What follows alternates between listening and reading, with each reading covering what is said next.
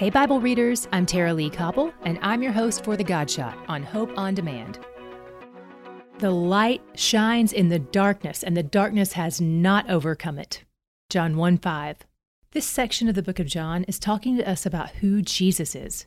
It says he is God and credits him with making the world. It says he's where life and light are found. Our fallen world is a dark place with broken people. Sometimes it's hard to find our way and see the right path, isn't it? We need light and truth to illuminate things for us. And Scripture says that Jesus is the very light by which we see. Being in a relationship with him where we learn more about him all the time has a way of making things clearer for us.